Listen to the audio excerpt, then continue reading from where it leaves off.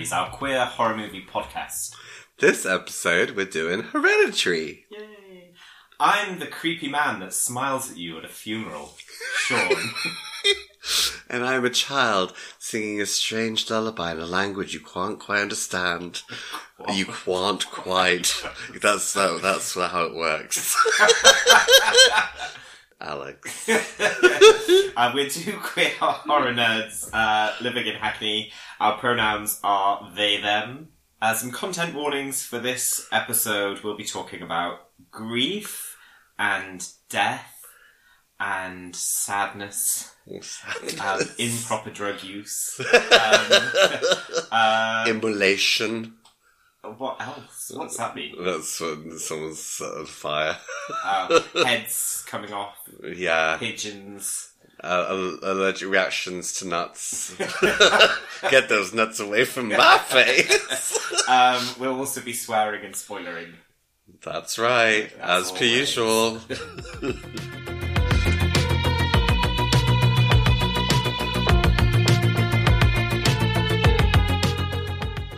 So, Hereditary is a 2018 dark fantasy horror drama tragedy film. Written and directed by Ari Aster. Ariane Aster. Starring Toni Collette, Gabrielle Byrne. Who's Gabrielle Byrne? I don't know. Maybe that's the dad. I think that's the dad. Gabriel, not Gabriella. Millie Shapiro, Alex Wolff, and also Anne Dowd, who plays Jane. It's iconic. Is this the first time we've done a film by a director that we've already done before? Probably, actually, yeah. What a momentous occasion. Wow. How great. Cheers to us. Ching. So in terms of the film, back to the film, Toni Collette, apparently at this stage of her career, had requested from her agent that she didn't want to do any more dark films, and only wanted to do comedies. I don't remember seeing her in any comedies recently. Anyway, but apparently she loved the script so much she couldn't turn it down. Wow. Millie Shapiro was 16 at the time of the film's production, even though she's portraying a 13-year-old. She's now a total TikTok queen with amazing outfits and hair, and you can find her at Millie Chaperoni on TikTok. I don't think any of our listeners are young enough for TikTok. Okay. It's just you that's desperately to your TikTok youth. TikTok grandma. But I also sort of was checking the username that she's now putting up out. She's bi. So she's out. Yeah, so work, queen. Yeah, come through, mama. So this was Ari Aster's first feature debut. Well, it was a debut. It was the first, isn't it? And what a debut. And it was shot... This was the first of his debuts. This was the third debut. And it was shot in 32 days. It's been described as by Aster as a family drama that curdles into a nightmare. Although it's been hailed as one of the scariest films of the 21st century, there's been some sort of critical dissonance about the film because it's highly acclaimed by critics and some people, but it's polarized audiences and the reviews generally aren't that favourable by people. Yeah. I thought it was kind of really highly regarded, across the board. It's, critically, but I mean, it's I don't know what cinema score is, but it's got a D+ on there, whatever that means, and then it's only 67% on Rotten Tomatoes, which is it's measly. Well, but on, I think it was Rotten Tomatoes, The Babadook has 98%. Oh, yeah, yeah. Yeah, I mean, it's I've got a million, well done. But I mean, it's crazy, because it's I thought it, like you, I thought it was unanimously loved and praised, but I mean, I've spoken to people who think it's ridiculous and don't think it's scary at all, which surprises me. I think it's the ending that people think is silly for some reason. Anyway, I don't know. Well, yes, I mean, what do you want from the notoriously sensible genre of So for Ari Aster, Hereditary is equally inspired by family dramas. There's some films I've never heard of: Ordinary People, The Ice Storm, and In the Bedroom. As it is by classic horror, Rosemary's Baby, another nod. I think like nearly every film we reviewed has a nod to Rosemary's Baby. It's groundbreaking. Yes. Perfect. Don't Look Now, again, a film that always gets a nod, and I don't like, you do. No. And The Innocents, Which we love. Yes, we do love. I think we can talk about this another time, but I feel like we need to revisit Don't Look Now. I don't want to. No. You're just going to hate it even if you I won't look now. So Ari has explained that he strove for the film's foundation for it to be its family dynamics, from which bleak, dark emotions arise, that can be audience alienating in a straightforward drama, but audience attracting when turned into a horror set piece. The house was constructed completely on sets on a soundstage in Utah, in order to follow Ari Aster's shot list. They needed to be able to remove walls and ceilings in order to shoot the rooms to look exactly like the miniatures. So I think that plays into sort of it looking like and feeling like a dollhouse as well, even though it's not explicit for most of it. Ari says that the Graham family has no say on the events that are taking place. For Aster, the film is very Greek, in the sense that the way things turn out are inevitable. And that's where the dollhouse comes in. And he creates these miniature figures and dollhouses, and they serve as a perfect metaphor for the situation. They're in a dollhouse being manipulated by outside forces. So I thought it was nice. Except... Oh! God, what's her name? Annie. Is the mother called Annie? Yeah. It was her choice for Charlie to go to the party. That part wasn't in any way influenced externally. Well, I mean, if you're to believe that... I mean, obviously there's the signs that it was engineered in some way, even if it was, like, through some kind of... Well, it's obviously supernatural means rather than... apparently, according to Alex Wolff, who plays Peter, Fitty Peter, the original cut of the film could have easily been pushed over 3 hours.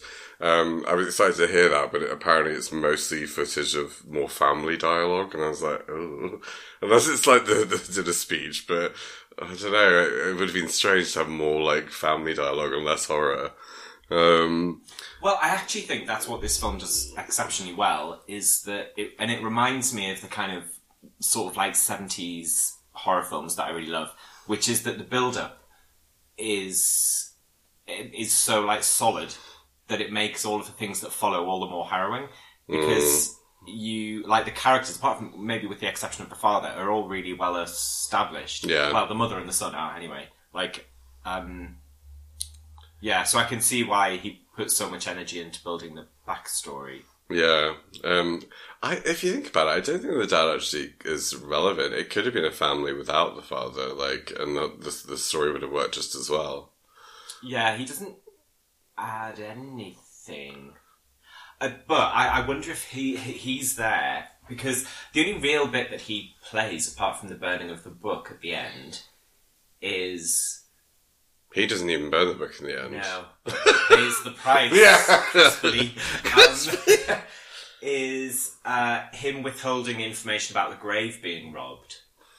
And yeah. I guess, because I think that's a bit of a red herring, because I think we're supposed to believe that Annie is in some way doing this in her sleep or something. Yeah, yeah. And maybe he's just... And also, I guess, like, if you think about that big dinner table scene, which is perhaps, like, well, definitely one of the most iconic parts from the film, it would be a very different film if there wasn't someone there to kind of break it up. Yeah. So his purpose is probably just as a relief of the tension between the two others. Yeah, because she gets hysterical and he's trying to, like, ground her a bit, I guess. Otherwise it's just everyone getting hysterical and screaming and crying all the time. But yeah, thank God there was a man there. Yeah, sure. Alex Wolff also had quite sort of a rough time generally on set. And he was sent from heaven above. He is an angel from heaven. Can I talk to you for a moment about why I find him so beautiful? Okay, please. You sound like, can I speak to you a moment about the word of God? Well, he, like, for a white boy, he's got, I just think he's very beautiful. For a white boy.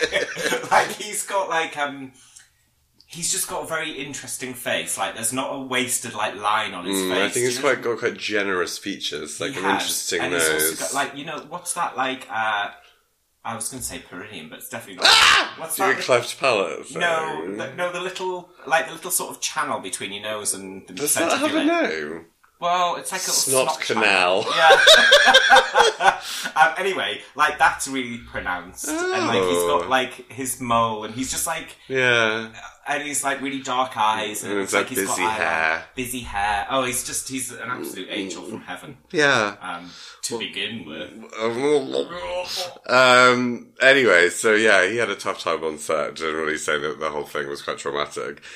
Speaking specifically to the bit where he slams his head on the desk, he actually offered Ari Aster that he'd break his nose for real for the scene. And he was... and he asked... Rearrange my guts for real. It's none of the script. And Aster said no, obviously, but then told him that he's using like a soft cushioned foam desk. But he actually realised when he had arrived on set that it was kind of had a very thin layer of foam and it was actually quite hard underneath. So it was kind of halfway between, and there was only two of them. So he had to get the scene right, like, sort of like Only two of the desks. Only two of the prop desks, yeah. So he had to get the scene like right, like straight away. So yeah, in that scene he ended up obviously damaging his nose, blood gushing from his knee from hitting the desk. From filming, he'd lost his voice. He was unable to move his arm. His ankles swole up for some reason. Swole? It got well swole. And apparently, like, the pain and the kind of hobbling around that he's doing at the end of the film is kind of real, basically. It's like the actual pain he was in. So yeah, what a poor little baby. Yeah. Apparently, according actually to early test screenings, the ending was slightly more on the graphic side, which I'm surprised about. Apparently, after the crowning is complete with Peter, I've crowned. He then rips his own eyes out to end the transformation, and I think it makes sense if you look at the pictures and the drawings that all the eyes are scratched out, but obviously that doesn't happen. Nothing happens in the film like that. I wonder why I don't think they needed to do that. Really, there was enough going on. Yeah. So Ari wanted any effect that could be done practically if you'd done that way instead of post-production. So to make the chalkboard right on itself, the special effects team put a magnet in the chalk and put the magnet on the other side of the chalkboard to make the chalk move. It was apparently very difficult to get the small magnet inside the chalk to make it write smoothly. And also, it would need to, at some points, apply pressure, and at other points, when it moves around, yeah. It's so complicated on a fist on. Exactly. Well, I know you want to do it that way, but it's just annoying, so no. Apparently also the team did a lot of animatronics. They built a puppet of Charlie for the decapitation scene. Apparently it was like the biggest challenge in the whole thing. Originally the car that Charlie rode in was meant to be mounted on a track that was that it would lead to in the animatronic puppet into the telephone pole. But changes meant the effect that it had to be performed by a fully operational vehicle driving at 60 miles an hour. For the effect, which they call a gag, I've not heard that before, a collapsible inner skull was built. What's an inner skull? I don't know. I guess, yeah, just a skull, I guess. This skull was meant to mirror the damage created on another Charlie head that was built to represent the aftermath of the accident. Tests were carried out on the makeup shop using a baseball bat to simulate the telephone pole's impact. Imagine being a 16-year-old in a film and watching someone beating your head with a baseball bat. So apparently, like, it all went perfectly in terms of what they were planning, but it ended up being, like, way too gruesome to actually use. Wow. So they only used, like, tiny clippets of it. Clippets, little clippets. So actually, as speaking of the telephone post, my telephone. It's one of the places you see the symbol of Paimon is carved into it, and it's scattered throughout the film. Is it a real symbol? Yes. So I think you first see it on the mum's necklace at the funeral, and it's just like everywhere, like throughout the film. And it's actually the real seal of the demon Paimon from Goetic text. Although they're usually contained within a circle, as you usually summon them to trap them and do your bidding. But in the film, obviously, it's without a circle, I guess, to sort of give them freedom and possess the body. Hilarious as a teenager, I did my own summoning with a Goetic seal, but not of Paimon, of Belial. I mean, why settle for Paimon when you can have Belial? Exactly. Did it work? No, not really. I wanted it to make me more confident and more, like, strong and manly, but that's not what my aims are really anymore. There was, obviously in the film and the soundtrack, there's sort of a great deal of loud sound effects and music, and that's meant to be sort of apparently sort of fitting to Paimon, who what a strange thing to say. What? And in the soundtrack there are sound effects and music. They're quite loud, that's what I said. Didn't I? In the soundtrack there are sounds. But apparently, like, his arrival is described as being accompanied with loud music and cymbals crashing. And I was thinking about there's like a really cool sound that, like, in the Treehouse of the Empress, and I think it's throughout where it's like a horn, it's like a horn almost. Anyway, like with Midsummer, actually, the film includes runes, in the film. So in the opening shot, a life rune, which is like an upside down peace sign, can be seen constructed into the side of the treehouse. The life rune symbolises birth and beginnings. The appearance of the life rune signifies the beginning of the story and the foreshadowing the treehouse of the location of Paimon's rebirth. Towards the end, a death rune, which is the right side up peace sign, can be seen constructed into the corner of the attic wall.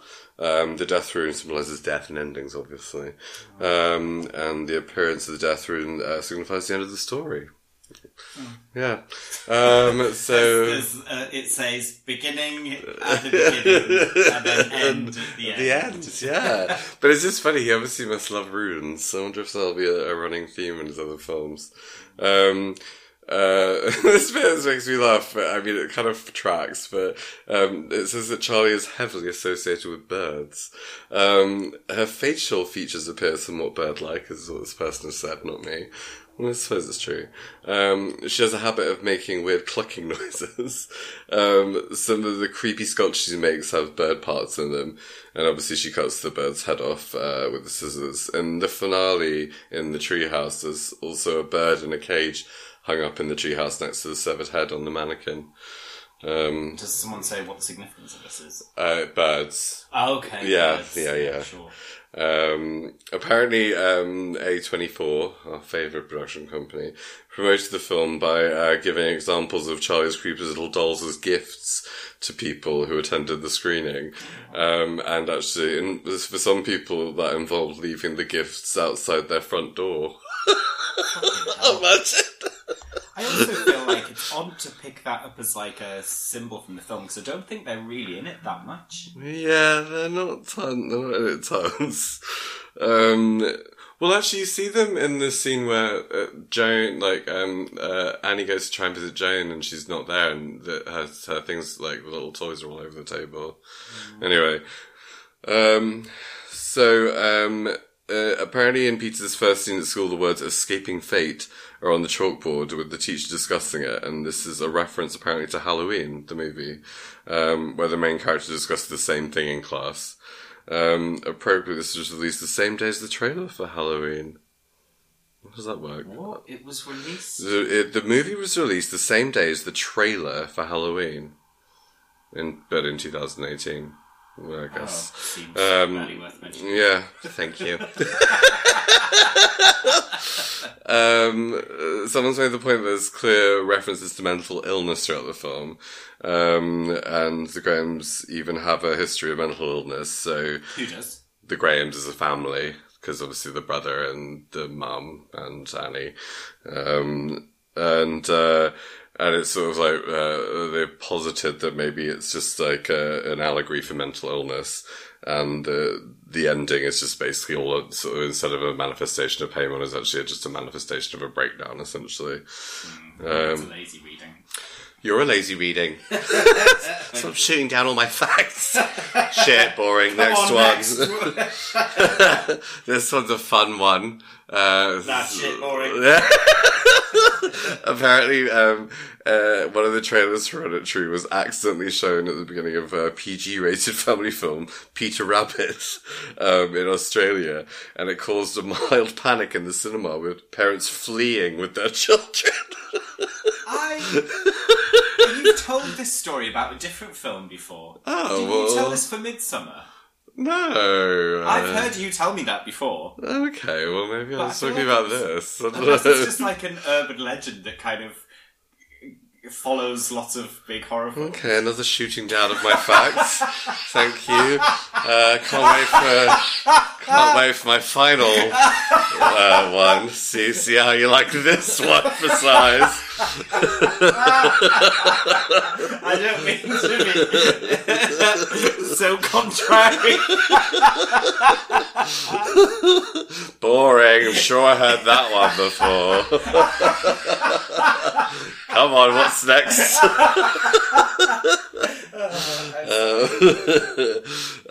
So there's a sort of fun trans reading of the film, which hopefully you'll enjoy. Only time will tell. I also have a trans reading of the film. Okay.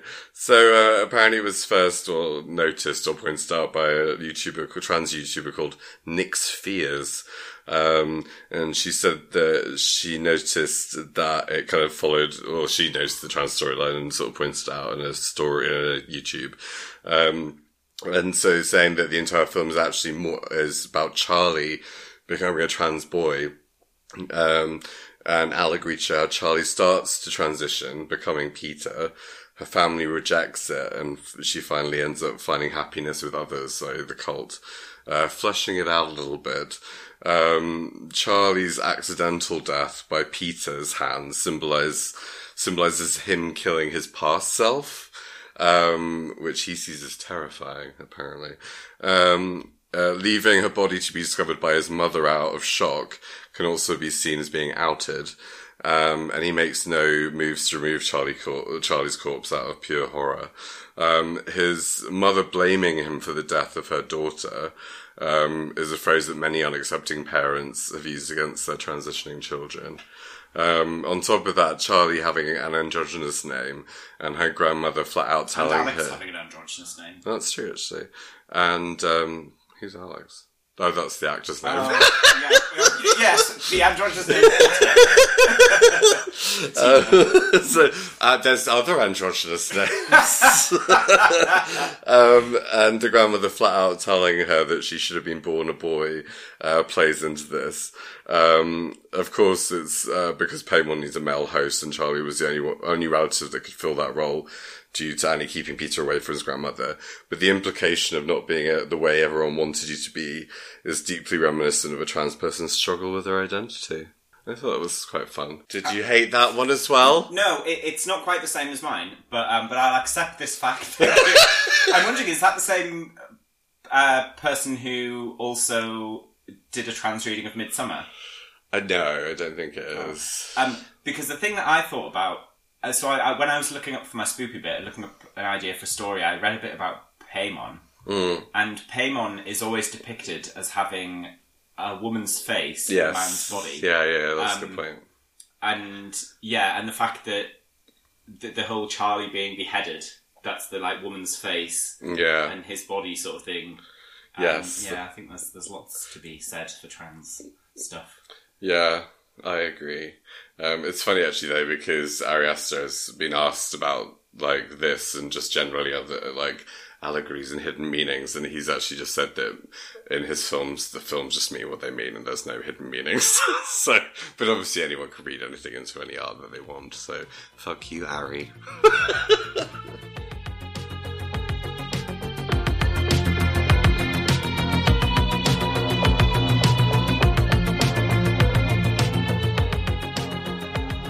So the film opens on an obit for Ellen, we don't know who that is yet, but it's the grandma. An info about... An info? I didn't say and info! A notorious ninfo. No, an info about her service. We then cut to the...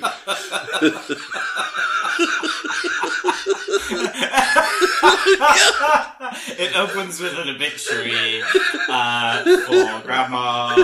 She's an info. So then we cut to the treehouse through a window, and it's panning around to a studio filled with miniatures, slowly, and zooming into the house, which then becomes a bedroom, which becomes real, and it's Peter's room, and the dad, what's his name? Steve. Yeah, Steve. Steve. A nice androgynous name. Yeah.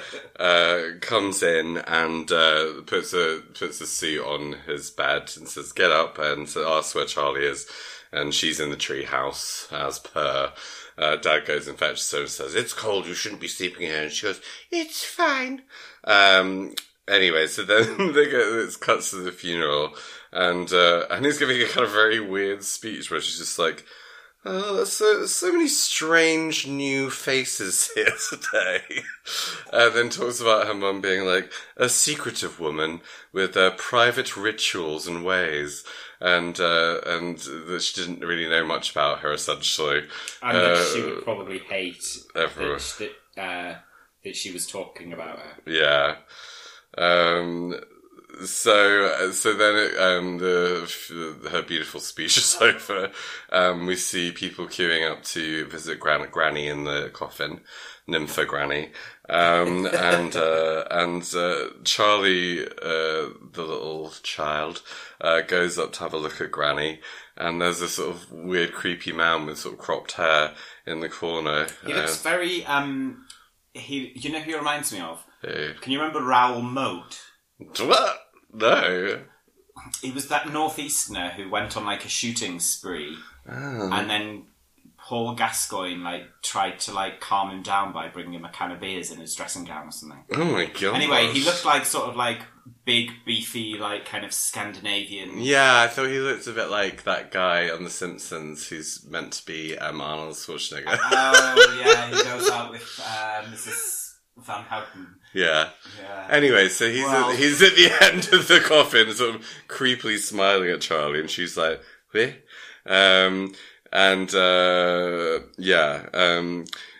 We then, I don't know why this is in this order, but apparently we're back in the funeral hall, and maybe they're just waiting for everything to end, and Charlie's drawing in her sketchbook. It looks like a picture of the mum crying, and is clucking in her usual fashion.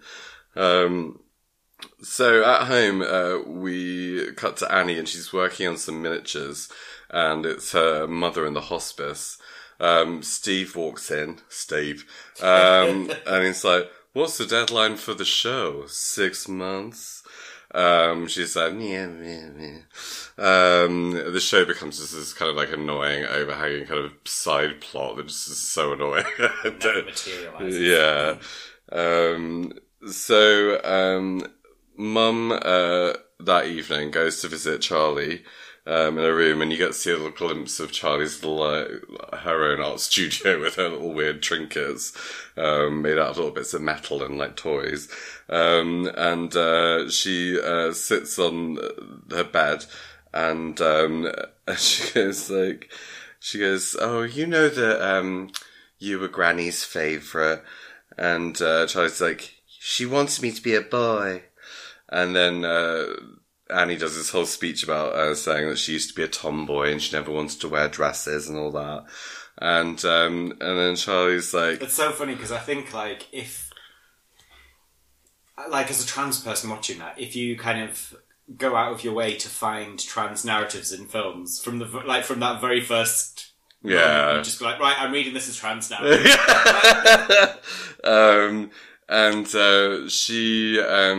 Charlie asks Annie, who's going to take care of me when you die? No, who's going to take care of me now? She says. And she's like, me, of course. And then Charlie goes, what about when you die? And she's like, well, Peter and your dad. But yeah, and then she kind of like, she sort of says like, it was quite a sad day. It would be okay if you wanted to cry, you know, it might be a release. And it's sort of at this point, and I think it maybe is only this point, where it's really sort of alluded to that she isn't emotionally functional in the way that she should, in inverted commas, be. I don't think it's anywhere else in the film, actually. Yeah, I also don't think that Charlie is actually a very well-developed character. No. And maybe she doesn't need to be because she doesn't make it very far into the film, but... No. It's funny, actually, just a bit of the backstory. In the lead up to the film, Charlie in character and Peter in character went out together to try and do some kind of like in character real life stuff, and apparently it just consisted of Charlie just sitting silently and Peter talking at so yeah, good, great job. So Mum then goes back to her studio and it's dark now. She opens a box and finds like an old photo album she flicks through, and then she finds a sort of yellow book called Notes on Spiritualism. She opens it up and she finds this note, handwritten note from her mum. It's quite long, but the gist of it is that she says something like, it's like 4 lines. Go on then, you say it. It wasn't my job. Well, no, go on. If it's so short, maybe you'll remember. So the gist of it is... I wish I'd been able to just recite the gist of it is, which is the most important thing, rather than reciting it line for line, as some might suggest I should. I was just correcting you saying that it was a lengthy tome of a letter. It's longer than is necessary to say in this podcast. Thank you, Sean, for your contributions. So the gist of it is that she says, I know you've been through a tough time and it's been kind of fairly horrible, but our sacrifices will pale next to the rewards, sort of alluding to the fact that obviously that she's sort of like hoping that her kind of investment in Paymon is going to pay off. Mon. She looks into the sort of darkness in the corner of the room, and as she's leaving, and she sees sort of this like a ghostly kind of like apparition of her mum faintly in the corner, and she turns the light on and it just instantly sort of disappears. I like that there's no it's not like done jumpily. It's she just sees her and there's no like change in the music or anything until afterwards. Yeah. I think there's only one big jump in it that I got. Oh, yeah. The rest of it's quite... She did like a huge scream. But, terrified me. But yeah, it's like... it's very understated. Yeah, like... Considering some of the graphic moments. Yeah. Because, like, yeah, the supernatural moments are quite kind of understated to begin with, and then they're kind of like... It's more like the real stuff that's kind of visceral, yeah. So anyway, she looks back into the studio and she sees a miniature that she's made of, like, it looks like the mum, like the grandma leaning over the bed with her wab out while Annie's in bed with the baby. And it looks like she's trying to, like, feed the baby with her own boob, which, with her own granny nympho boob. So, next day in class, Charlie is playing with a toy, and the teacher's like, have you finished the test? She's like, yeah. She said, better do the test, then we can play with toys later. And suddenly a bird flies into the window and makes a smashing noise, and a smashing noise. Smashing. And the class are all like, woo, woo, woo, woo, woo. At break, Charlie goes out and finds the little Pidgey dead in the bush, and she pulls up. Because she'd been eyeing up a pair of scissors. Yeah, and she takes out those said scissors and chops off its head and pops the head in her pocket. When she turns around, there's like a weird woman watching her from across the road, just like smiling and like waving. Back at home, Dad gets a call from the cemetery or graveyard. I don't know. Is there a difference between a cemetery and a graveyard? No, not a cemetery. A cemetery graveyard. I think I'm going to say something that's purely made up, but I think it might be. Is a graveyard attached to a church? I don't think that's worth saying.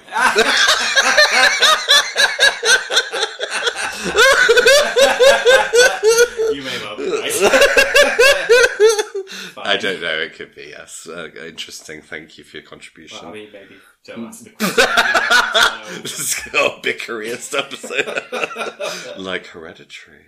Oh. And so, yeah, he's getting a call from the cemetery and he's like, what does it mean, desecration? He says, it's only been a week. A week's too soon for a desecration. Annie then pops up and is like, says that she's going to a film. And as we both discussed, this is very odd. But she's just like, I'm going to a film. You don't need to know what film, and you're not invited. Yeah, you don't need to know what film, and you can't come. Yeah, bye. She actually ends up driving to a group called Losing a Loved One group. And she is invited to speak. And at first she's like, oh, I don't know, I'm not sure. And then there's like a really awkward silence. And then she just goes off. And it's funny because a lot of like what she says is kind of like, it's sort of really weird. She just obviously has a lot of guilt that she kind of passes off as being like annoyed about. And so she's like talks about her older brother and how he commits suicide, he has schizophrenia, and he said that he blamed the mum for trying to put people inside of him, which obviously we can infer is about Paimon.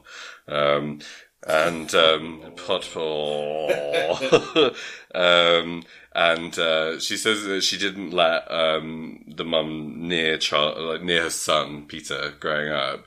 It's not really clear why. Like she just sort of implies that she's not very nice. I think. So. Yeah. Or maybe it's because of the way she behaved around boys. Yeah, boys. Nympho boys. And then she says like, oh, I didn't let her near my son even though she was desperate, which is why I ended up letting her at Charlie, which is quite weird. And she says that I just sometimes feel like it's all ruined and I'm blamed. And the guy's like, who blames you? And she goes, I don't know, I just feel blamed.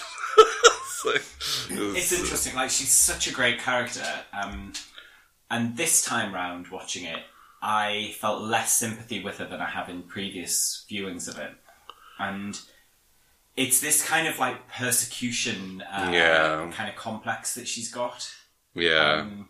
When she also doesn't realise that she's having a really negative impact on her son. Yeah.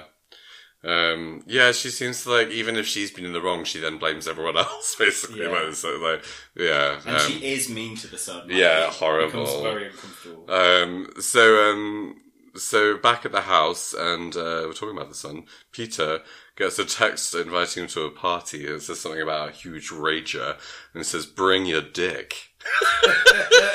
I'd probably texted Bring your dick.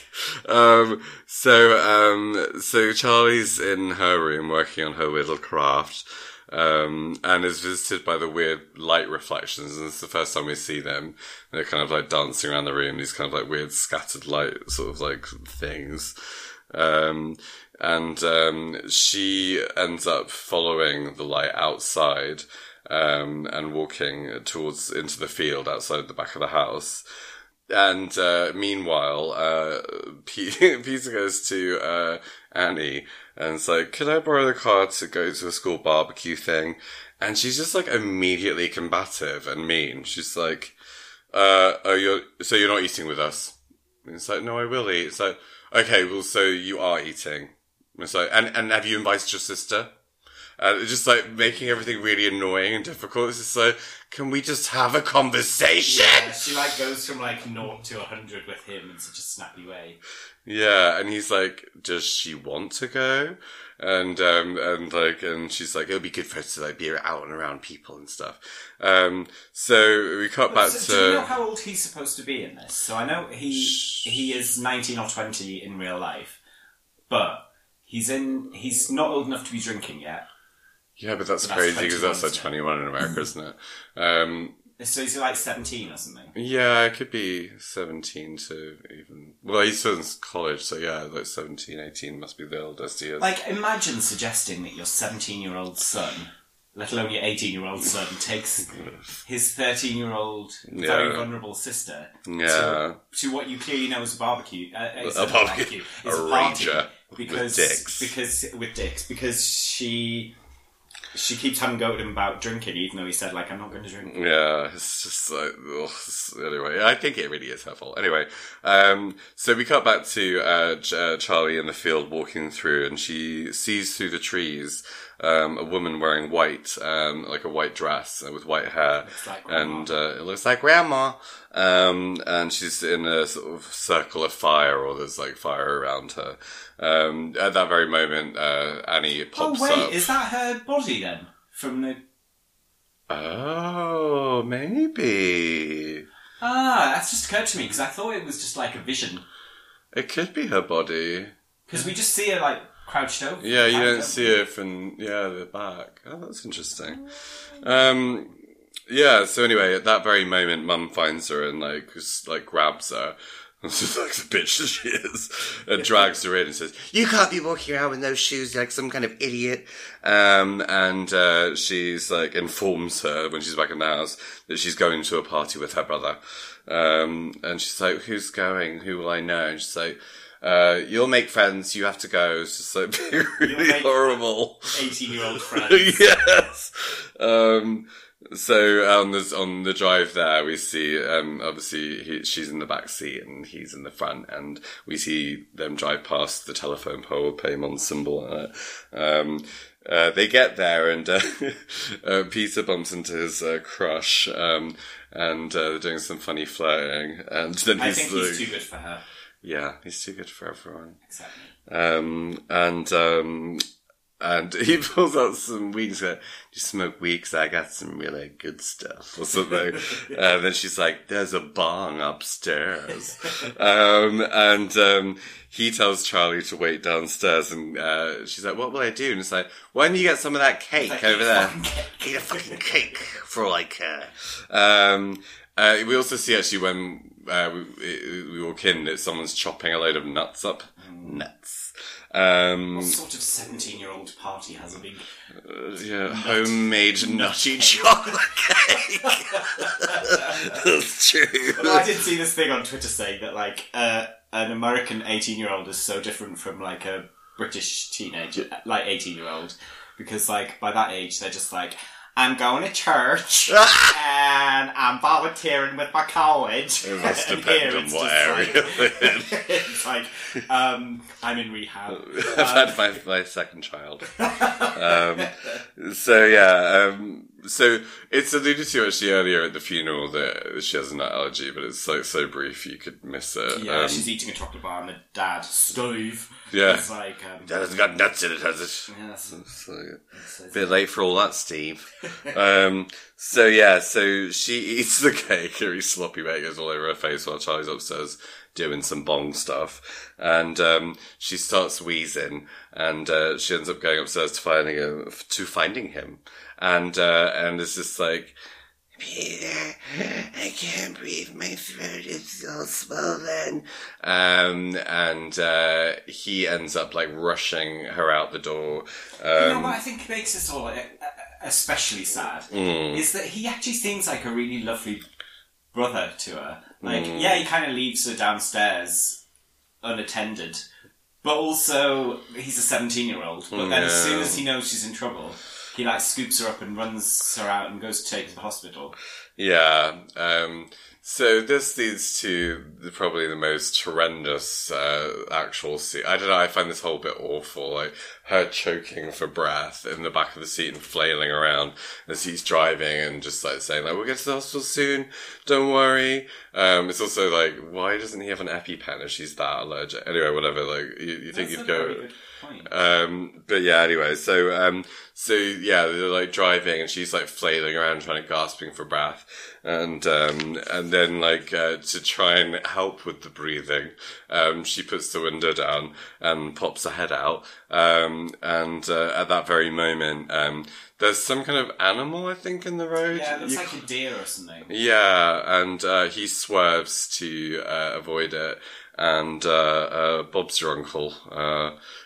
Charlie's head gets smooshed into the lamppost. And it's just like, bam. So, two things about this.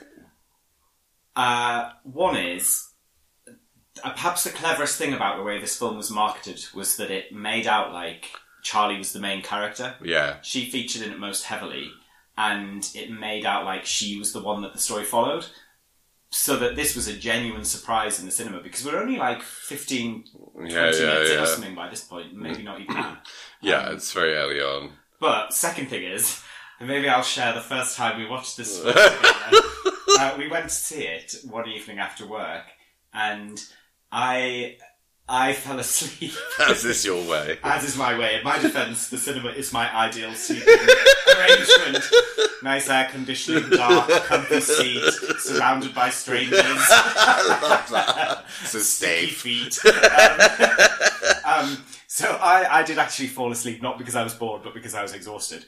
And then I was desperately trying to fight it and like keep myself awake. And then the decapitation scene happened, and all of a sudden I was like bolt upright and wide awake.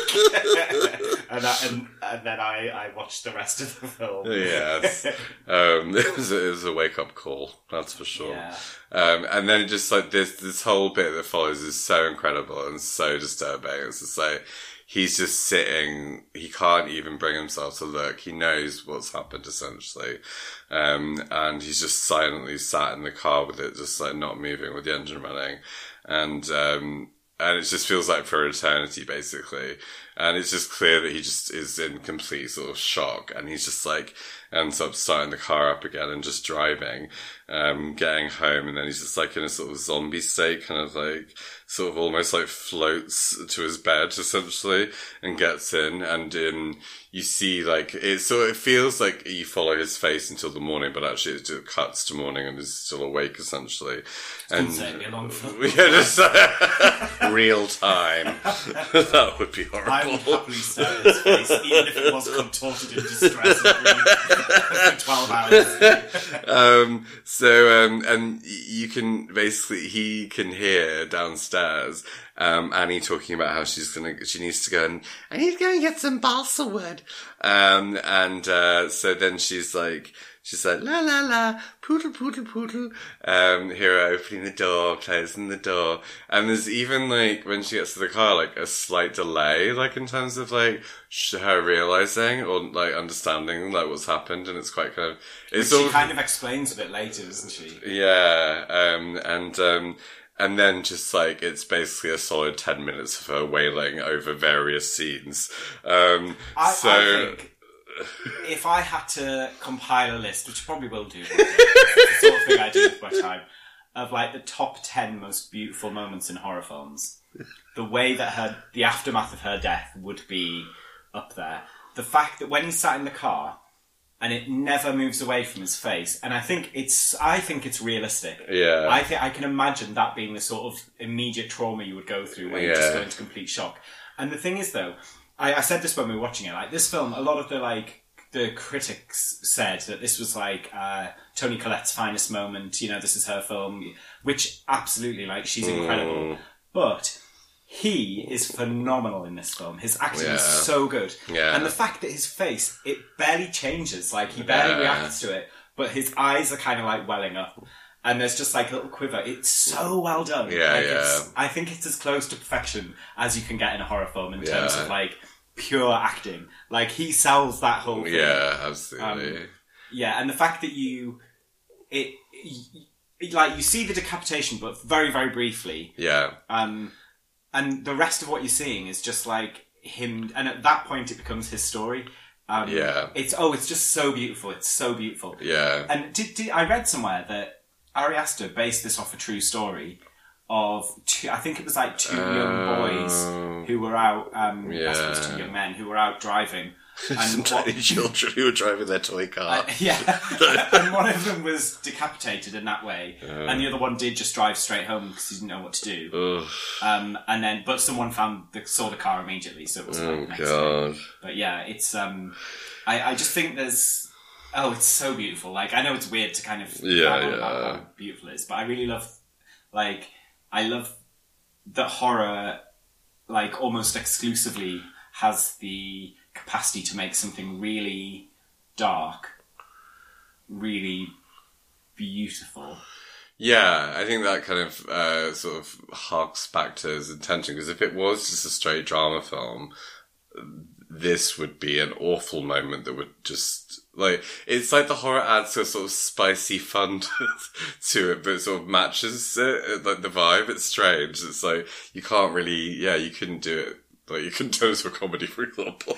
Yeah, and also, like, if like a horrible scene of one of them dying was later in the story, I don't know. It's like what follows for the rest of the film is a response to this one incident, and it doesn't get more horrific than this scene. Yeah. Because it's so out of the blue. What follows wouldn't happen if it wasn't for that, but it then just becomes more horror. But this is, and I do credit not most of that, but a lot of that to the way the film was marketed. Like, if watching it with fresh eyes, there was no way you were expecting that to happen. No. Yeah, there was no way of guessing that would happen, which is why it was so like, what? You felt like you were there with him, essentially experiencing it, because it was just so like shocking.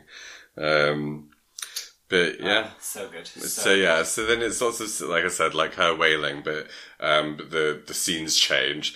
So you see her wailing on the floor, saying that she wants to die. Like, pans out, and Peter's sort of stood in the dark in the corridor listening. There's a funeral, obviously. There's still the same crying continuously all the way through, and it ends up going. Basically, it cuts to a night scene where. What? You know what, that has just triggered in me. What's the triggered in you? It's triggered me timbers. Can you remember in Midsommar when the main character finds out that all of her family are dead and she starts screaming? Oh, yeah. Her like sobbing carries on over a number of scenes. That's true. It's another signature move. Yeah, I didn't think of that. Anyway, yes. So eventually the screaming stops and the film continues. And it cuts to a scene where, like, Peter's in bed looking out the window, and in the treehouse there's like red light coming out, but it looks kind of ominous. But it cuts to it, and Annie's in there sleeping with heat lamps very close to her head and feet. Way too close. Literally, she's a rotisserie. Or one of those kebabs. Yeah. Annie shish.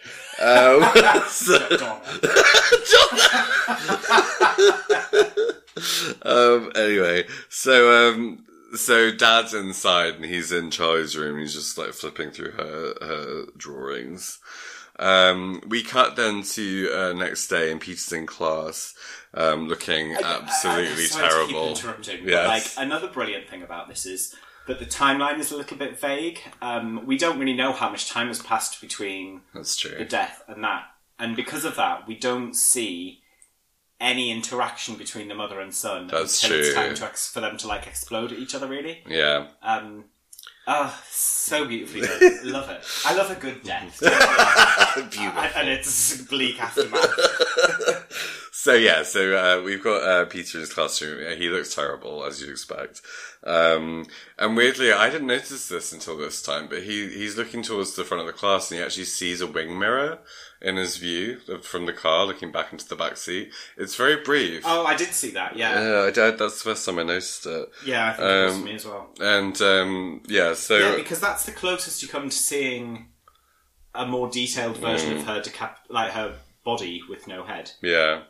Then it cuts to him under the bleachers with his doobie friends, and they're all smoking doobies and laughing, and he's quite kind of silent.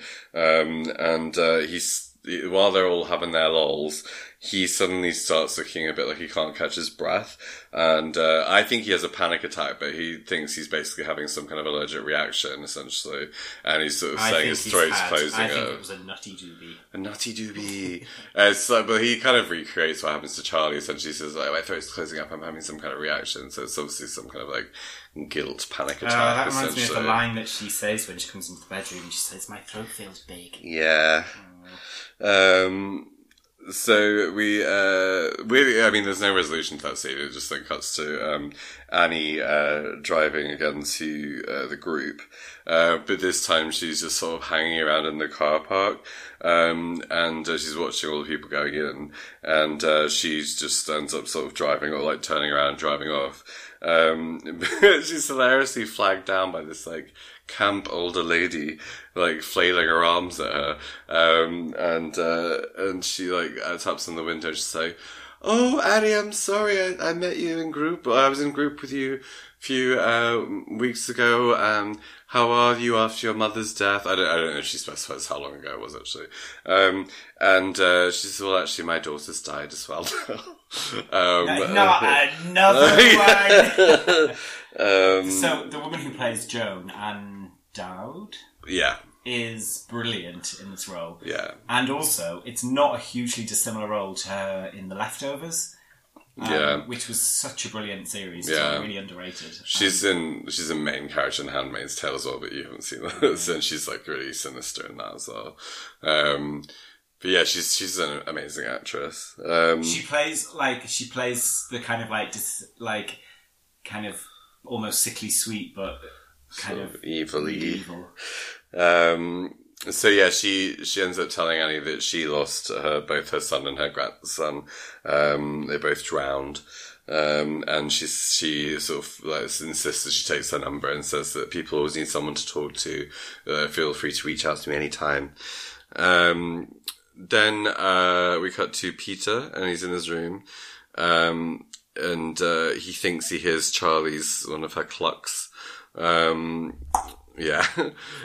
Yeah, that's it actually. Then, the next day we're in, Mum is in her studio, and, she ends up spilling a load of blue paint, and, ends up spilling over this little note that, she finds on the desk, and it's actually Joan's phone number, and she decides to give her a call.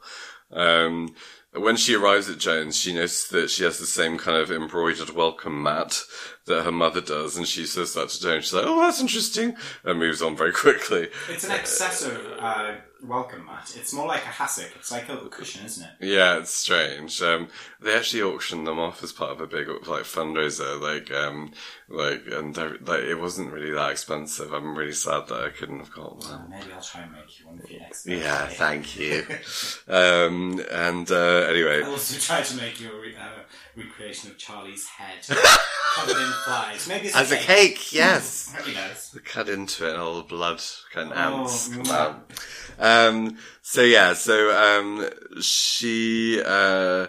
She ends up opening up about finding Charlie's body in the car, and like goes into gruesome detail, saying there was sort of black blood everywhere, it looked like tar, and she couldn't get her head around what was happening.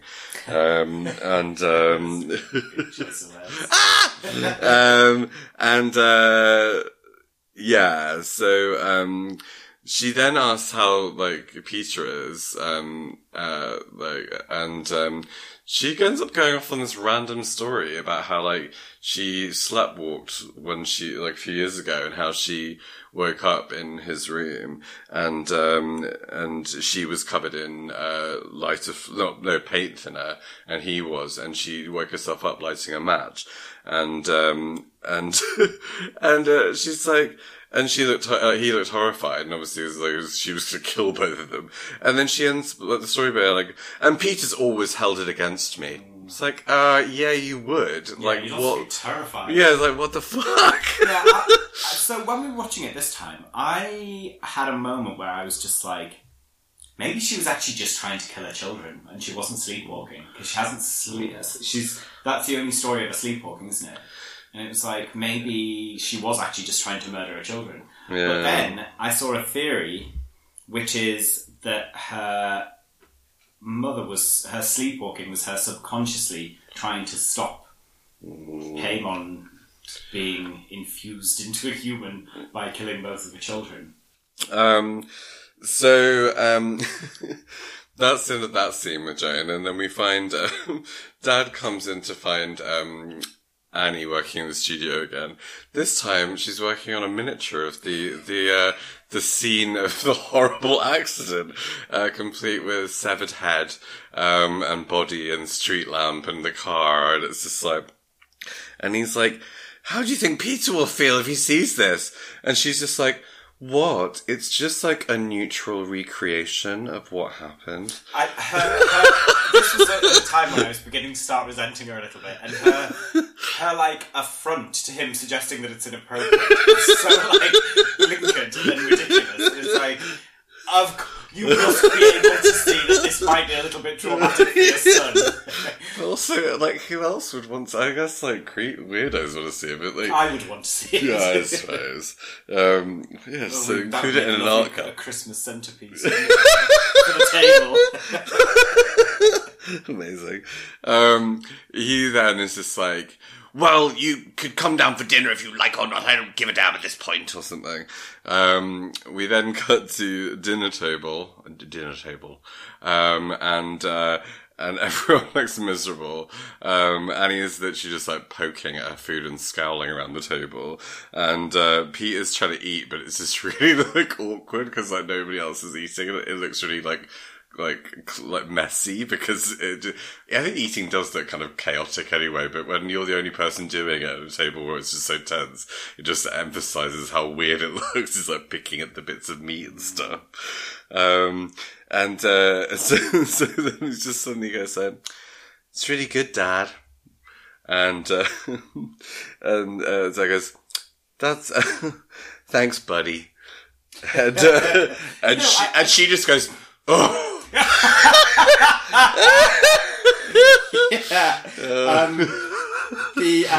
I think the really weird thing about this whole scene actually is that he wanted to call him Alex. Peter is almost like playing the role of the adult in it. Like he recognises the tension and then says something like very adult, which is like, "Thank you for the lovely meal," sort of thing. Yeah. And then later, when we'll get to the argument, but after the argument, the dad. This used to happen in my family with arguments with me and my dad. The dad tells Peter to stop it, not the mother. And it's like, he's a kid and he's being spoken to like shit by his mum. Tell her to stop. Yeah. But he's being positioned as the adult there because the dad obviously recognises that he is demented. And that he kind of, he has the capacity to be the bigger person. Yeah. So are we going to attempt to recreate the scene now? We are. So yeah, we'll go from the scoff. So here I go. You okay, Mom? What? Is there something on your mind? Ugh. Is there something on your mind? Just looks like you might want to say something. Like what? Why would I want to say something so I can watch you roll your eyes at me? I've never rolled my eyes at you. Oh, sweetie, you don't have to. You get your point across. Okay, so say what you want to say then. I don't want to say anything. I've tried saying things. So try again. Release yourself. Release you mean? So fine, so release me. What do you want to say? Fucking say it. Don't you swear at me, you little shit. Don't you ever raise your voice at me. I am your mother, you understand? I've given you everything. All I ever do is worry and slave and defend you, and all I get back is that fucking face on your face. So full of disdain and resentment and always so annoyed. Well, now your sister's dead, and I know you miss her, and I know it was an accident, and I know you're in pain, and I wish I could take it all away. I wish I could shield you from the knowledge of what you did, but your sister is dead. She's gone forever. And what a waste. If it could have maybe brought us together. Something. If you could have just said, I'm sorry, or faced up to what happened, maybe that we could do something with this. But you can't take responsibility for anything. So now I can't accept and I can't forgive because nobody admits what they've done.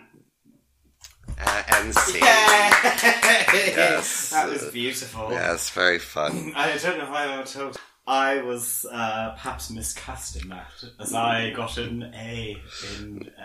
no, I didn't. I got a B in I think I got a C in GCSE drama, so maybe we should have swapped. No, that was beautifully done. Thank you. And also, perhaps one of the most iconic speeches. Yeah, I think it's funny because I was looking it up. It's like women's speeches from films. I think they must use it for like practicing for rehearsals or like trials for things. Trials for things. What are they called? Trials. What was it called? Auditions. Trial. So anyway, she sits back down after that. My favourite line is... that fucking face on your face? Yeah. That fucking face on your face. Like, it's such a nice detail because, like... You wouldn't write a script to say that, but you would say that in the heat of a... Yeah. Face on your face. So she, during that bit, she's like flung herself up from the table, basically. And then she just like pulls the chair back down and sits down again. And Peace is just like silently staring at her. And then he really like coyly starts going, "What about you, Mum? She didn't want to go to the party. So why was she there?" Yeah, I'm sorry. So at that point, Dad's like, "Okay, I'm breaking this up." And Annie just storms away from the table.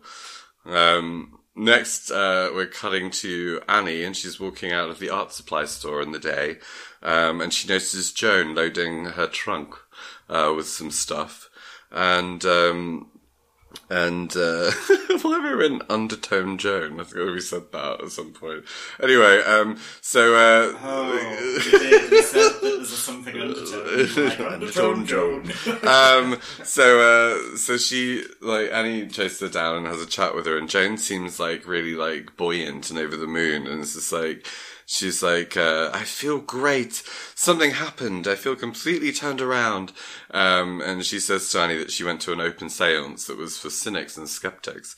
And how like there was like a scientist there, and even he was like shook by what happened with the medium. And at the end, like, she approached, Joan. It was like that scene off, what's that Netflix documentary about death? Oh, God. It's just like, "It's me, Johnny!" Exactly like that. So then Joan apparently approaches her at the end of the seance, and she comes back to the apartment and has conjured her grandson, and she's sort of saying all this at Annie, and Annie's kind of like pinned to the car next to her, basically kind of backing away, being a bit like, "Oh, this all sounds a bit bonkers." But Joan's so kind of convincing and sort of like kind of crazy that she kind of like ends up convincing Annie to come back to her apartment.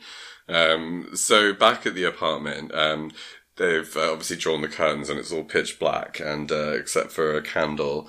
And she tells her to put her hands on an upturned glass that's on the table, and they both do it. And she calls out for her grandson, Louis. Annie at this point sort of flinches as she feels something sort of move past her or something in the air. And So,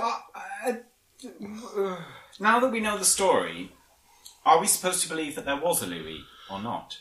Yeah, nobody knows.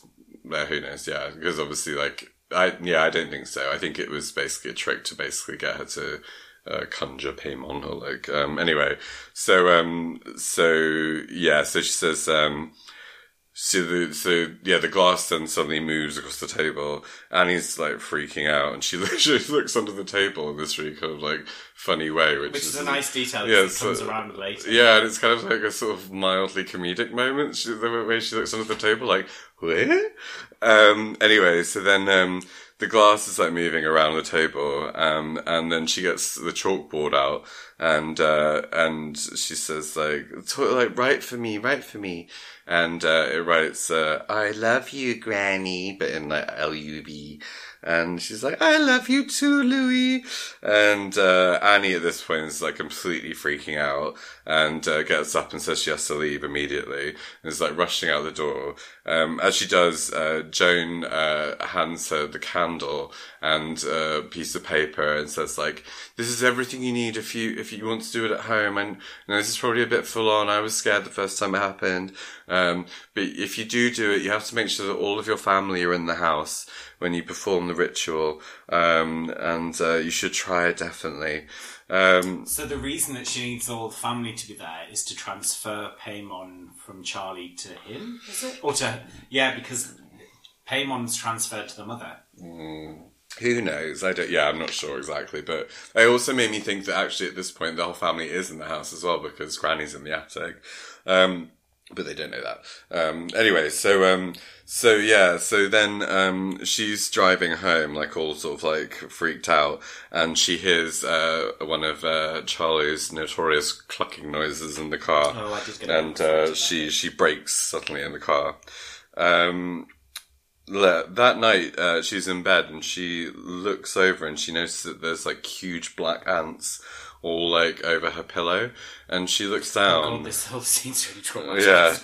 Yeah, and she looks down and she sees them all coming through the window. They're like huge ants. They're like disgusting. And she then gets up and she follows a whole trail of them, and they're all going towards Peter's room. She goes into Peter's room and they're literally all over his bed, and his face is like completely covered in them. It's like disgusting. And she pulls this kind of really amazing, horrific face where she's just like, suddenly it's like the whole thing is, like, the spell is broken a bit, and he's sat up in bed and she's like asked if she's okay, and says that she's been sleepwalking again. He mentions something about hearing Charlie, and she says, "Is Charlie here?" So at first when he wakes up, he's like, "Is that Charlie? Charlie?" Oh, yeah. They're having a conversation, then suddenly she just sort of blurts out like something like, "I never wanted to be your mother," and she grabs her mouth like she spat it out like she didn't mean to say it.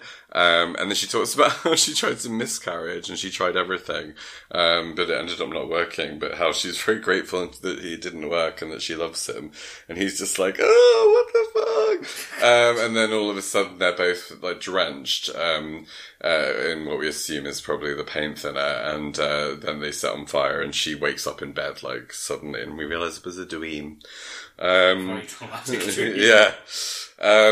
It then cuts to her, like, I think in the ensuite of the bedroom, sort of like sounding, you can hear her sort of doing some sort of chanting or ritual, and it must be the words from the book, because you hear her say Paimon.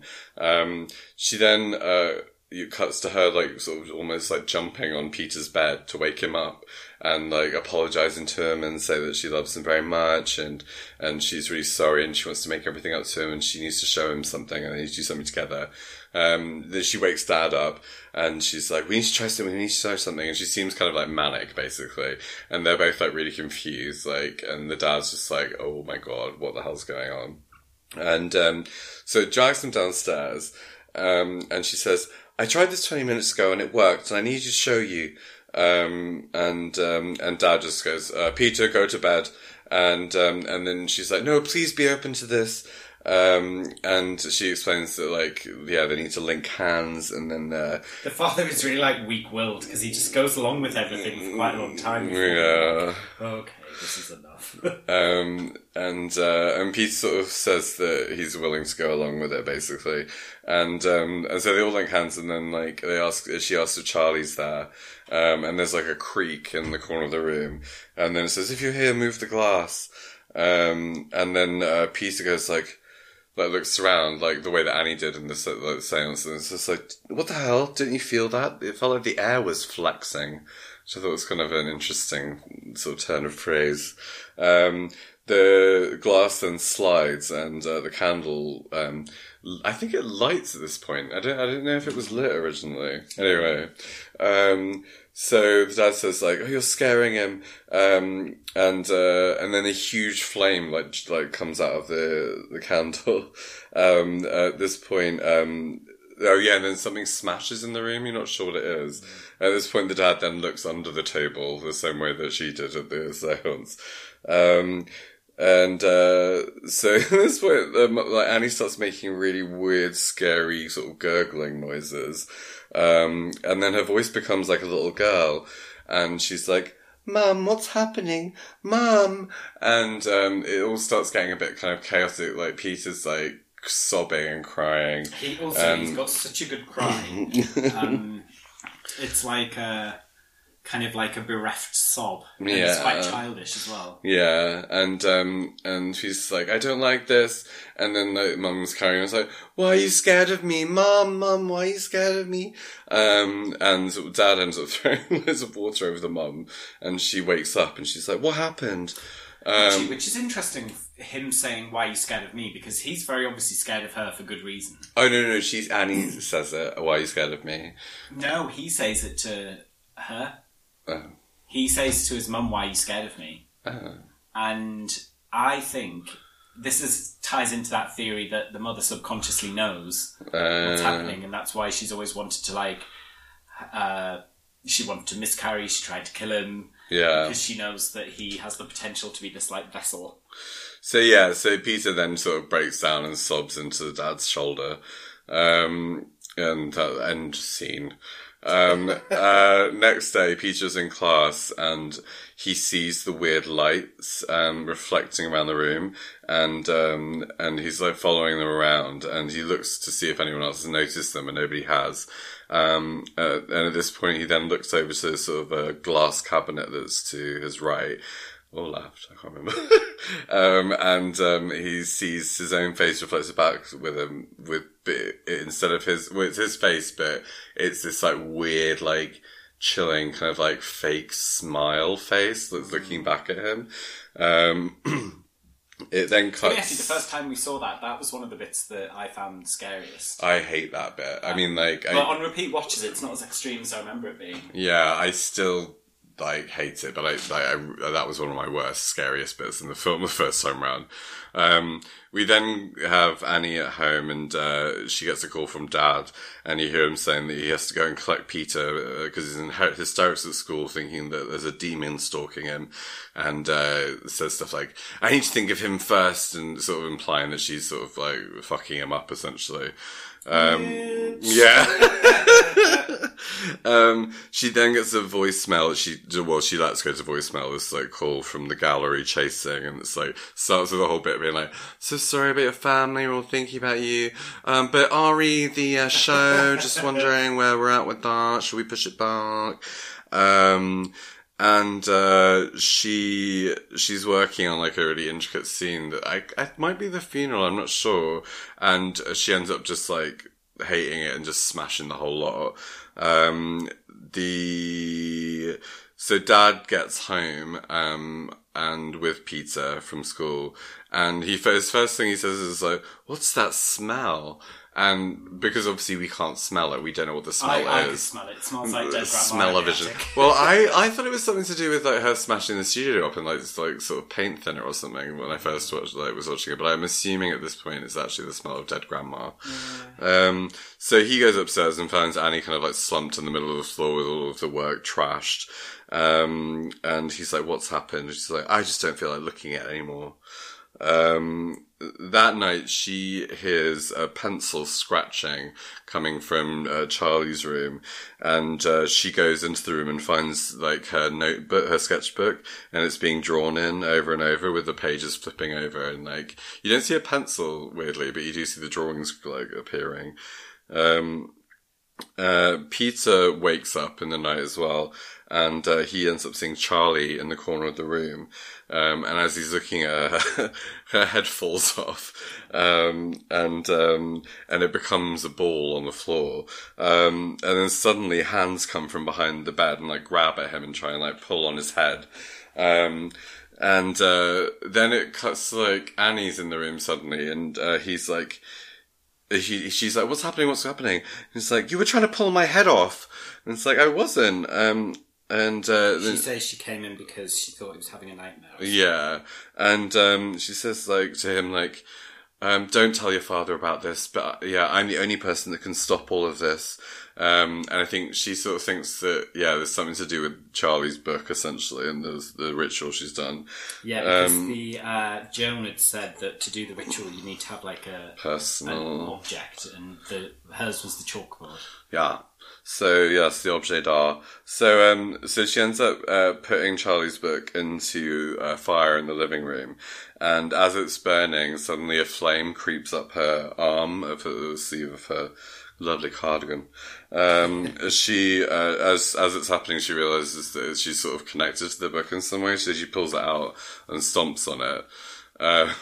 Next day, Annie is doing great hair acting. It's my favourite type in horror, when you see a woman unhinged and suddenly her hair becomes huge. And she's like storming. That's like me every day. She's sort of wildly walking towards Joan's apartment.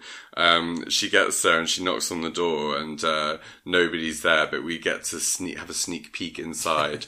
And everything's covered in sort of white sheets, and there's candles everywhere. And there's a big altar with a load of Charlie's toys on it, and a big symbol of Paimon on the wall. And the pigeon's head. Oh yeah, Pidgey. Yeah, we then cut to school, and Peter's outside.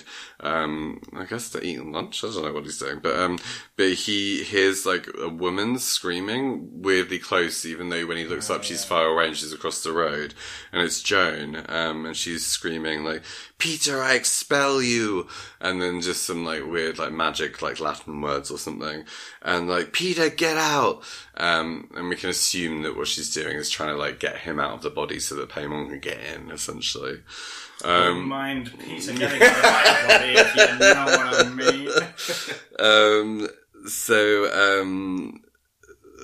mean. So Annie's now at home, and she's going back through the boxes, and she finds a book that sort of details a lot of stuff about Paimon, and it sort of goes into detail about what he can offer, and like rituals, and there's pictures of him, and there's like an underlined bit that essentially says King Paimon likes man bod. Well, no, it basically says that that he prefers a male host, she then finds a photo album, she flicks through, and it's all the cults, basically. And she sees Joan in the pictures, and there's like this amazing like photo of the grandma like being showered in coins, wearing like this kind of like white robe that I very much want to recreate someday, maybe with chocolate coins. Oh, nice, fun, yeah. At school, Peter's now indoors, and he sees the weird lights again, strobing sort of down the corridor. So then we cut, it's sort of at this point, everything's sort of cutting between scenes. So we're cutting to Dad, and he gets the email, and it's talking about the desecration, and it has photos of the dug up grave, and it's quite kind of like a tidy job of it being dug up, and it sort of talks about it's quite a lovely job, actually. And talking about it being for insurance purposes, that he needed this like photography. Also now Annie is going into the attic for some reason. We assume to find more of Grandma's stuff. And as she opens the attic door, a load of buzzy flies come out, and there's she's like, "Oof, pooey." That's disgusting. That was funny, yes. It's obviously some kind of stinky stench. She goes upstairs, and she ends up shining a torch around, and she goes and she shines into the corner, and she sees one candle and this kind of black, bloated corpse in a white nightgown on the floor, and she sort of assumes it's her mum, but she's not sure. And the symbol of Paimon is on the wall. back now to Peter's in class, and he hears the clucking from all around him, and he's like looking around. His hand then jolts up into the air in this kind of like weird contorted sort of position, and the teacher's like, "Yes, Peter," but everything's like quite muffled, like he's not really there. And he kind of looks like he's having a stroke almost. It's like his face goes all kind of like swollen on one side. And it's it's also like one of his eyes is like wider open and like watery. And like, it's as if he's had like, well, as you say, a stroke, for example. But he also, I don't know if this is like problematic to say, but I know Charlie was made up to look more unusual. Yeah. He almost resembles her a little bit. Yeah. Yeah, he looks very odd, basically. And he then, while all the class like turned around looking at him, he then slams his face like violently into the desk, and it's like blood everywhere. And doing that sort of wakes him up from whatever he kind of instantly snaps out of it and kind of is like he horrified. like flings his whole body basically backwards away from the desk and like flying away from it. He actually cut back to like the whole class, and one of them's filming on their camera phone. I thought that was sort of a funny detail. Yeah, I also wonder if maybe he shouldn't have returned to school so soon after that traumatic I think there's a lot of like missing detail in the film. Like, for example, where were the police? Like, was there an investigation into any of this? Like, did they report it? Where was the family counselling? Is it just going along with like mum sleepwalking and trying to set fire to everyone and just being, oh well, that's family life. Classic mum. There's a lot of kind of. Don't mind Daddy, that's just kind of a thing. She's quirky like that. So Dad gets a call about Peter obviously having his funny turn at school and picks him up. And while like Peter's like completely passed out, like knocked out in the back seat, and he pulls up to traffic lights, and at this point the dad just like bursts into tears.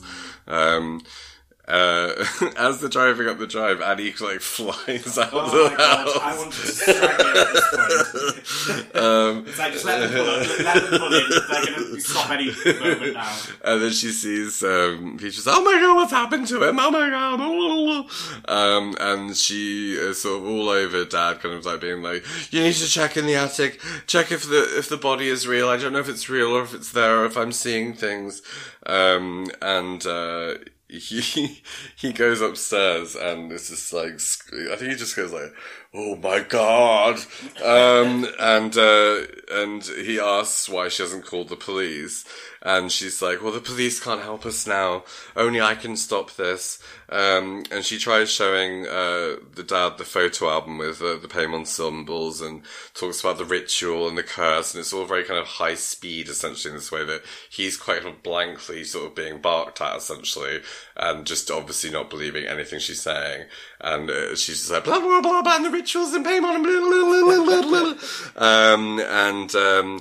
And she begs him to throw the book in the fire, even though she thinks that she's going to be set on fire, because she thinks it's the only solution, essentially, that she'll sacrifice herself to save the family, essentially. And so she gives him the book, and he's like looking really like broken and kind of just confused and just like, what the fuck? And he starts walking towards the fireplace, and he's just like, I'm not going to do this with you. You're sick.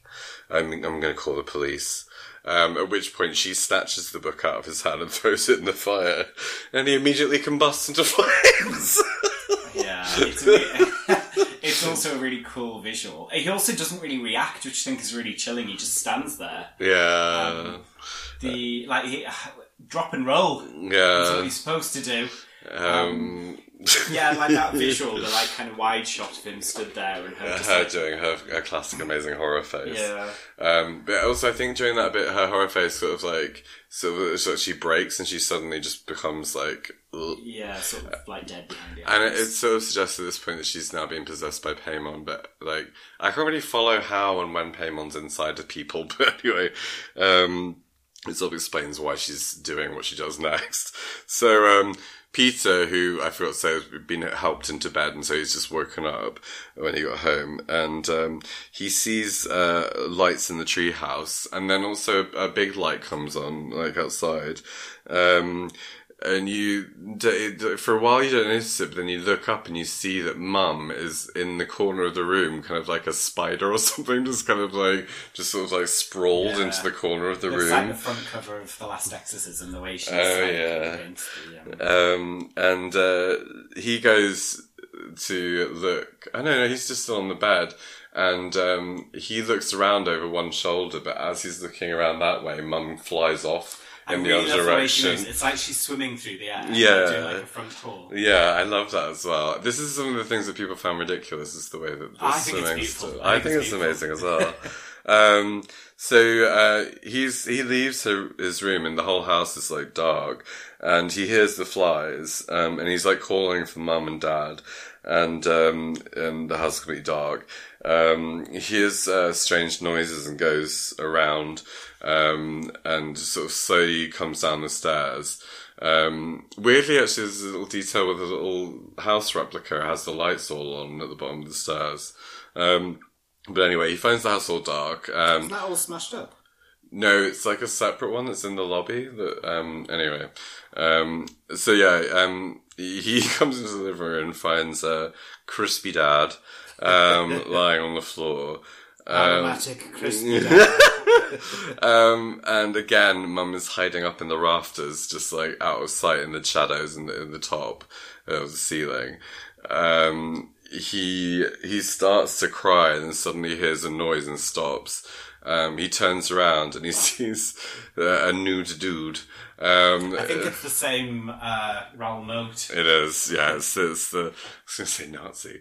It does have that look. Yeah, but that guy is just completely naked, stood in the sort of shadowy doorway, and strange thing to say, he does look like a Nazi.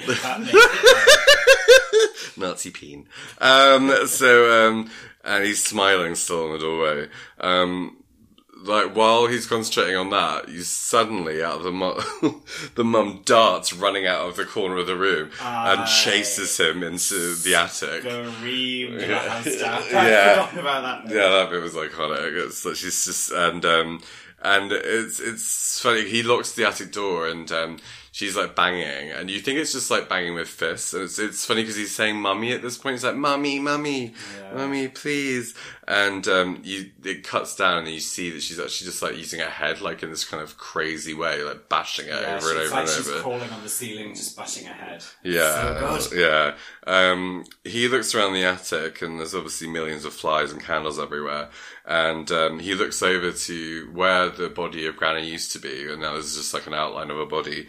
And there's his photo is just on the floor there, with its eyes scratched out. He then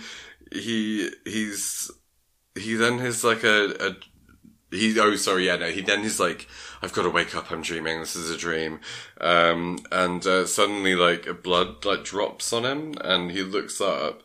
And it's, this bit, all of this bit is amazing. Anyway, so Mum is floating again in the rafters, but this time she looks like she's sort of not stood, but just like she's upright essentially.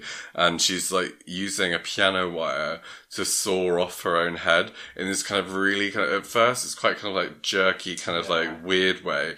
And then all it's just speeding up and speeding up and speeding up, and you just see her like completely like emotionless. Yeah, like, yeah, it's a really kind of amazing, kind of horrifying visual. And he then looks down and looks into the corner, and there's like 3 old nudies, like stood, and one of them's like an old woman just waving, like smiling. And this is the thing that... She doesn't wave, Yeah, she does! Does she? Yeah, she's like, Kiwi! Oh, she's my favourite character. At this point, the shock of them, not the mom story at all, encourages him to throw himself out the window. And so he smashes through the glass and ends on the ground. At this point, we then see the sort of weird light thing that represents Paimon just kind of floating around him, settling on his back, and it looks like kind of it's absorbed into him. he wakes up in the flower bed to see Mumsy, well, Mumsy's bod, no head, sort of climbing through the air, like swimming in that same way, sort of up into the treehouse. He gets up kind of like, he's quite kind of blank at this point, like, you can't, like, it's funny because like I was sort of reading it the first time around that he'd just seen too much and he was just broken. He was just going along with it at this point. But obviously, it's kind of also that he's possessed. Like, yeah, well, doesn't Paimon go into him as soon as yeah, I think so. he jumps out the window? Yeah. So then, so he's wandering towards the treehouse, and in the forest, it's all lined with load more nudies, just like smiling. And he climbs up into the treehouse, and there's a load more nudies. Some actually wearing like shawls and robes, all white. Yeah, it was funny actually because I wondered whether that was a thing because Joan refused to be naked, and so everyone else had to wear robes, which I thought in my head was an iconic power move. But yeah, like, you need me in this film. I'm not getting these waps out. Well, absolutely not. He looks over and he sees the body of his mum and his gran like at the front, and there's like a statue that's like one of those wooden kind of like drawing sculptures that you get, and the head is Charlie's head with a crown on it, and there's a bird cage. And there's a picture of Granny on the wall smiling, and it's like got the like a little caption on it that says Queen Lee. So then Joan, like, he is like a jingling, which I guess is like the arrival of Paimon or something, I don't know. Apparently, I saw this. It's something like the name Paimon means like a little tingle. This is what I told you. Well, you told me half the story. Oh, okay. But then I watched Untucked and got the full story. God, imagine we had Untucked for this. We don't need it. I don't think we need to go Untucked. I don't tuck for this, do you? Oh. So yeah, Joan gets up and puts a crown onto his head, and weirdly the mum and Gran's bodies then flip around like towards him at this point, and Jo says, "Hey," like trying to be like this calming tone, quite sweet. It's like, "You're Paimon, one of the 8 kings of hell," and actually this is a strange wrong thing because there are actually 9. Oh, yeah.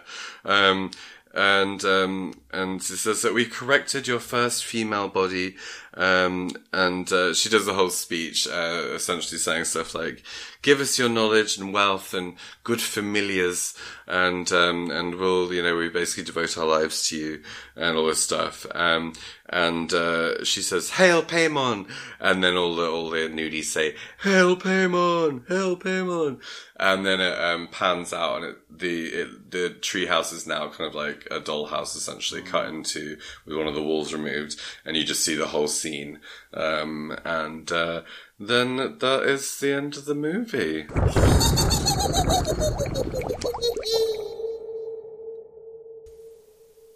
Hi there. Oh, we're back. We're back. It's time for representation. Whoop, whoop, whoop, whoop. Let's start with the representation of women. It's a lot of women. That's an awful lot of women. That's a wow. I don't know what to say. Are they strong? I mean, they're all flawed, essentially, aren't they? Well, everyone is flawed in this. Yeah. And I think it depends how you read it, really, because it's such...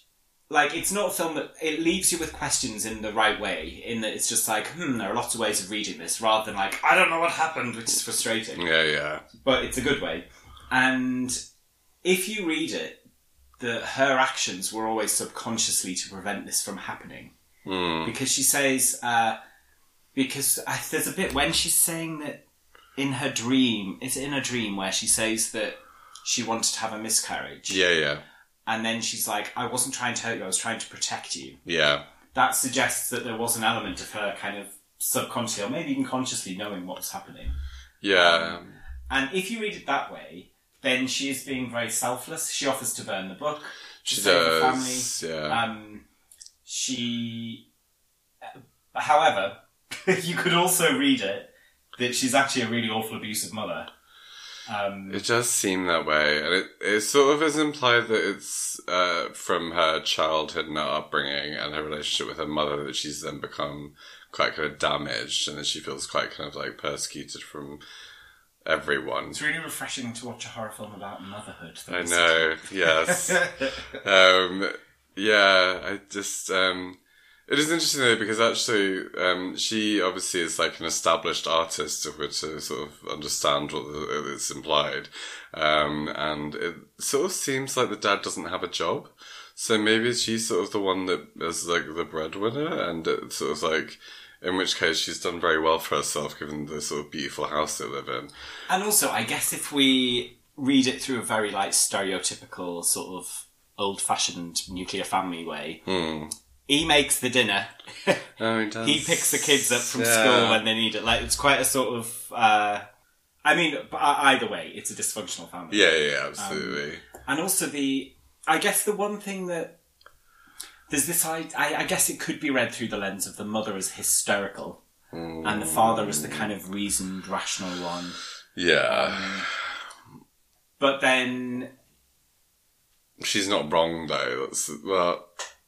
When she figures it all out, that's when she's at her most, in inverted commas, hysterical, but that's like, because she's figured it all out and put it together, essentially. It's sort of strange that she spent her whole life not being able to figure this out, though, and it's only coming together now, given it looks like it was well, she talks about her mum being quite secretive, I guess, but it just seems quite strange.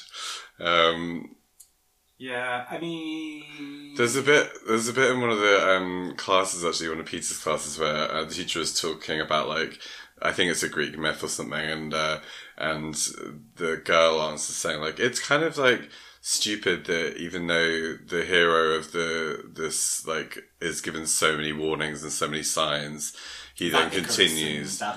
I don't know what they're talking about, but it's kind of... I think it's sort of meant to sort of parallel the film. It's meant to be like, there were so many warning signs and you didn't notice them and you've just gone along with it all, and it's like, now you've got your comeuppance, essentially. Yeah, I think it's Icarus who's the one that makes wings to fly to the sun. Too close to the sun. But yeah, I don't know. It's really confusing, and it's just like... she's quite sweet with Charlie. Like, there's that scene after the funeral, she has that moment with the bed, but she's horrible to Peter, like, consistently. Yeah. Yeah, she's a very complicated character, which I think is good representation. Yes, that's true. And her like, preoccupations are not with a man. Yeah, that's true. It's with her family. Yeah.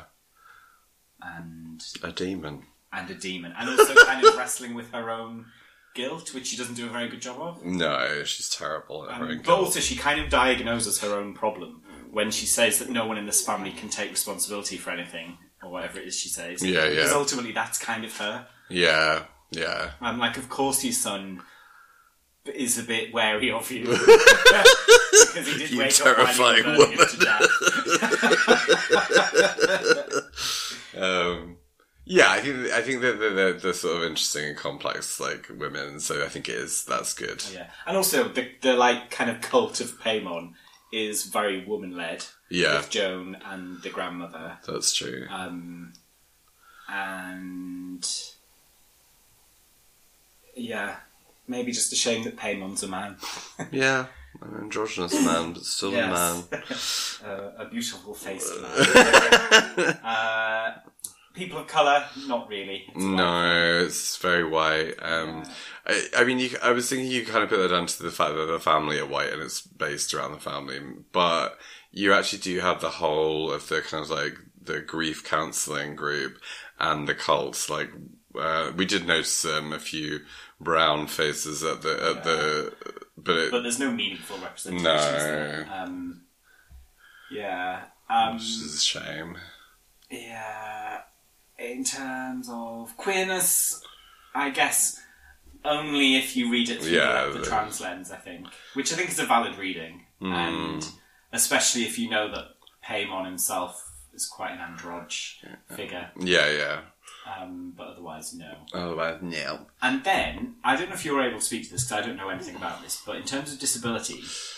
I think this is a tricky one because it's not really explicit that Charlie has a disability in the film.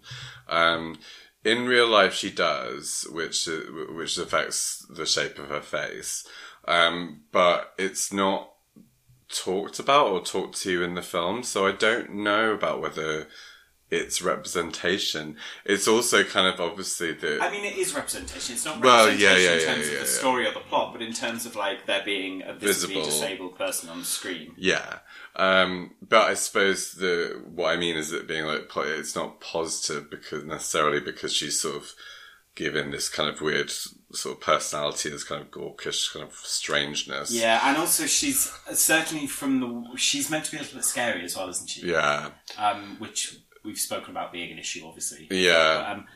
But, I wonder whether they were just looking for a girl to play the part and she auditioned and she was good, so she got the part. That would be iconic, actually. Or if they were looking for a character that looked a certain way or had a... I mean, I feel like it was probably the former. Yeah. I mean, she was... Yeah, I have no idea. It would be interesting to know a bit more about that, actually. Yeah, because the other thing, I'm thinking about and I don't know the name of the disability that he has, but you know the guy from Stranger Things? With the curly hair? Is it one of the kids? Or... Yeah. Oh.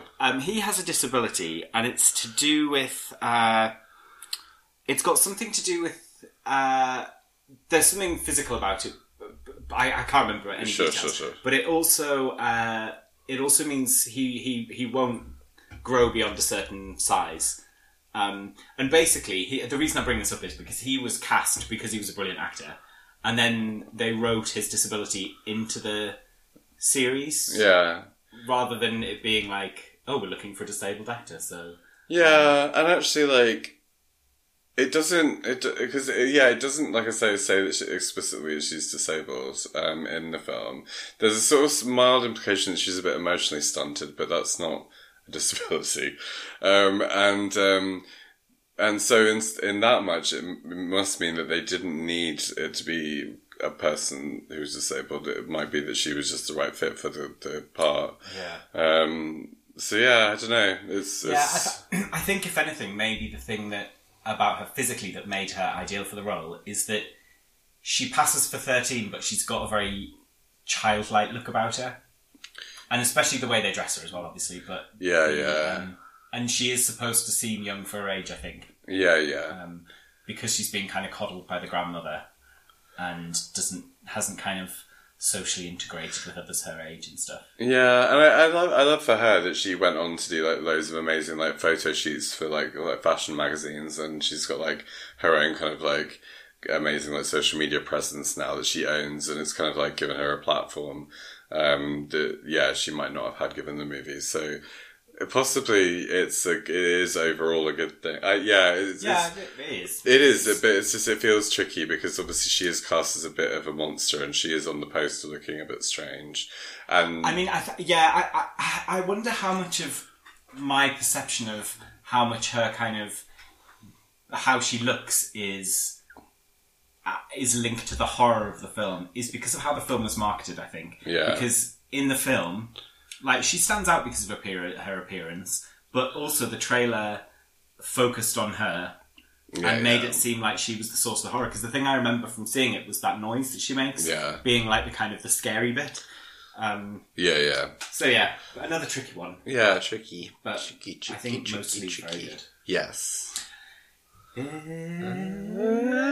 time for the awards. The awards. The awards. The awards. I was leading Scrap. this time. No, Stop the table. The face on your face. Who was your It's the awards, by the way. Who was your the awards. Favourite character? My favourite character was the pigeon head. Mine was also a head, but it was a head of the miniature of Charlie. Oh, yeah, good one. Thank you.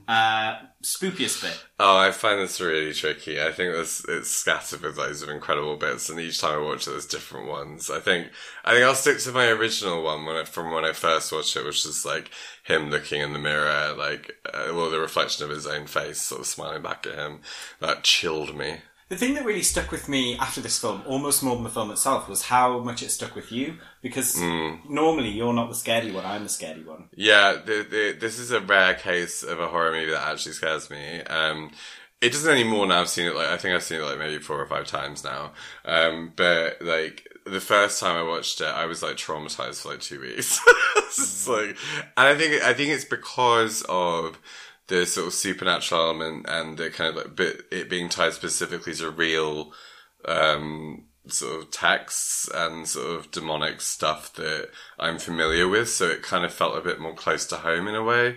That sounds ridiculous, but it's true. It's just like, but yeah, so it just felt a bit more grounded in like what I perceived to be reality, and so it kind of haunted me a bit more than most things, which are kind of like usually a sort of a strange take on what's like Satanism is, or a strange take on what demonology is. Do you know what I mean? Like it's not. But also, yes, I understand. But also, he did take some liberties with this story because the beheading thing doesn't have anything linked to the law of Paimon. But yeah, I found it very scary, especially the second time round when I was awake for the whole thing. But I think the scariest bit is, and well, it's a different kind of scary. It's the chillingness of the aftermath of the death. Yeah. Is what stuck with me the most, I think. But also like the strangeness of her swimming in the background. Like it's these little things like, so like the way that she is kind of all contorted up in the corner of the roof. We've seen that before. That's become a bit of a trope. Not to say it shouldn't be used, but the swimming bit is and I think that's why people find it silly. It's because its strangeness is what makes it so scary. Well, that's what I mean. I think that strangeness, like the strangeness of it, makes it scarier. Like that bit where like it was quite jarring the first time watching when she sort of swims, crawls into the treehouse. I was like, I couldn't place how I felt about it because I was like, this is so unusual. Like you don't see this. It's like, and the way she's moving and the way that the body is so sort of smoothly floating is not in keeping with most horror films. She would be like galloping or something, or like, kind of like crawling in some kind of horrendous way. Yes. Fast crawling. Yes. That's how people move around. And I wonder like if that would have appeased them sort of more basic horror, I was going to say gays, but anyone. You're right actually. It might also be the slowness of it and the sort of like peacefulness of it that makes it strange. Yeah. I think because the film gets progressively, I don't think darker, but it gets progressively weirder. Yeah. Works so that by the end I can see anything and it won't surprise me. Yeah. Because it's been incremental. It doesn't feel like, all of a sudden this is too weird for me to deal with. Yeah. Yeah, it's funny because like I said, like after it came out, I just remember being really excited to talk to people at work who I knew liked horror, and they were just like, I thought it was silly. I like laughed all the way through the end. I was like, what are you talking about? Like they just thought they just didn't get it. It didn't jar them in any way. They just thought like it was all silly, and I don't understand why they thought that, basically. I think also another reason why we were so taken by it, though, is because it's so similar to other films that we really like, but it just does something completely new with it. Yeah. Anyway, lots of spookiest bits. Funniest bit? I think face on your face. Best death? Well, I think all the deaths are iconic in this. Like, it's hard to choose like a favourite, really, because they're all good. Like, well, I think you probably have to choose the telephone pole, but the mum sawing her head off and like dad going in flames. It's just like, all winners. Yeah, I said Charlie just because I just think the whole aftermath is so beautiful. Yeah. I can't tell you how much I love that scene. I realised that there was a worse death that Pigeon? No. Oh. The dog. that you just see dead on the grass as he's going towards the treehouse. The dog is such a minor point in the film, and I don't really even understand why it was there. Yeah, actually, when we watched it, I said, "Is that dog been in this so far?" Because I just didn't remember seeing it. Yeah, the dog is the worst character. Yes. No pumpkins for Stinky Dog. Queerest moment? Worst death, I said the pigeon. Okay.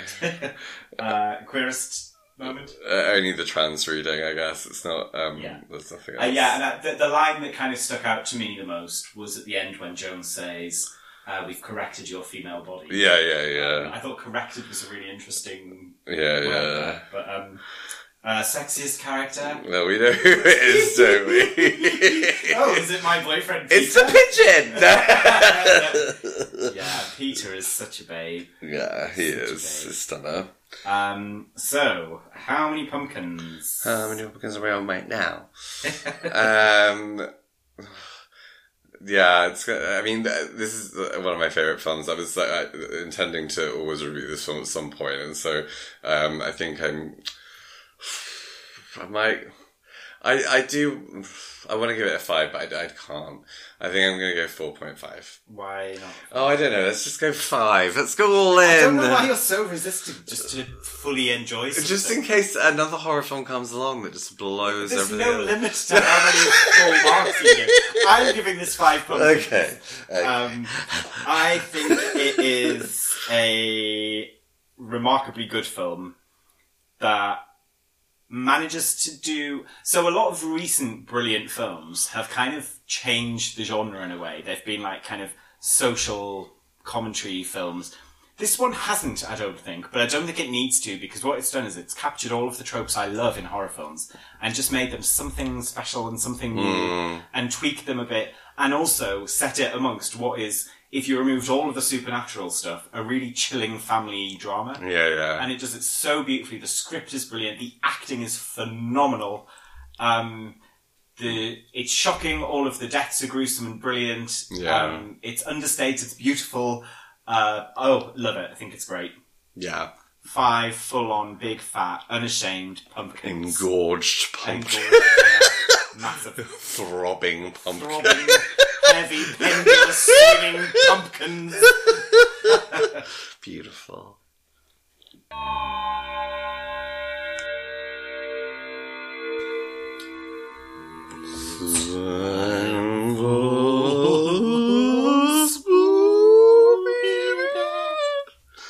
That's terrifying. Out of breath. So an extra content warning for this one. This is about grief and death, and specifically about losing loved ones. So it might not be for everyone. It's also a bit briefer than usual because this has been a real barn burner of a Barn burner, fun. Thank you. So I was looking up the idea of grief and the connection that has to ghosts, because I think that's a lot of what the theme of grief is quite heavy in this film. It lays heavy on the film. Yes. And I found it's a little bit dry, so apologies. Oh, I love it. I found an article in Scientific American by Vaughan Bell, which is drawn on various studies, which says that grief hallucinations are a normal reaction to bereavement and very common. Oh, really? So this is people seeing or hearing people that they have loved and lost. Basically like seeing ghosts of people that you've lost. Wow. It's especially prevalent in elderly widows and widowers. And in one study, over 80% of elderly people who've lost their significant other experience hallucinations associated with their dead partner within 1 month of their death. Oh, scary. And almost a third of those spoke to them or heard their voice. Wow. In a German study, one example is of not an elderly person. It's a middle-aged woman whose daughter had died of a heroin overdose, and she regularly saw her daughter, but her daughter was saying, "Mama, Mama, it's so cold." Oh, I horrible. know. But again, this is quite cultural. So in lots of cultures, not of European origin, they think rather differently, where the distinction between alive and dead and here and gone are less distinct. and also where like the dead are celebrated more. So one of the examples is in Japanese culture, they kind of celebrate their ancestors and those kind of passed from their family. And I expect in like a lot of Spanish cultures or like Mexican cultures, it's the same sort of thing where it's less of a horror. So Vaughan Bell says, our perception is so tuned to their presence, meaning the person who's died, that when they are not there, to fill that gap, we unconsciously try to mould the world into what we had lived with for so long. So I wonder if it's a bit like, like Phantom Limb thing, where you still feel like you've got the limb even though it's no longer there. Yeah. If there's something that's a bit like that, where it's like you're so used to having that person there, which would explain why it happens more for like older people who've been with that person for a long time. For a long time. Yeah. I've also tried to mould some presence into my gap as well. If you know what I mean. Getting some ghosty. So, according to an article in The Conversation, in a study of widowed people, bereavement hallucinations only occur when the marriages are happy ones, which is good. Yeah. Imagine being haunted by your abusive husband. Well, I was thinking about that one with the mum and the daughter saying it's so cold. Like, how does that help anyone? Yeah. Anyway. So another study reported that only 6% of those who experienced bereavement hallucinations found it an unpleasant experience. And I imagine that 6% included a woman called Julie, whose dead mother appeared to her to call her a slag, a slut, and a whore, and, less amusingly, encouraged her to overdose on pills. That's not very nice, no, is it? not me. Apparently she did have a bad relationship with her mother in life, though. All right. So that's pretty much I told you it would be brief. But an interesting side note that is semi-related. But there's research from a study in Rice University from 2018 that suggests that spousally bereaved people who exhibit behaviours of elevated grief suffer up to 17% higher levels of bodily inflammation and are at higher risk of cardiovascular problems and other health issues, including premature death, which means that you can technically die of a broken heart. Oh. Anyway, that's the cheery note that we'll end on there. Oh, lovely. Yeah. It's so cold, Sean.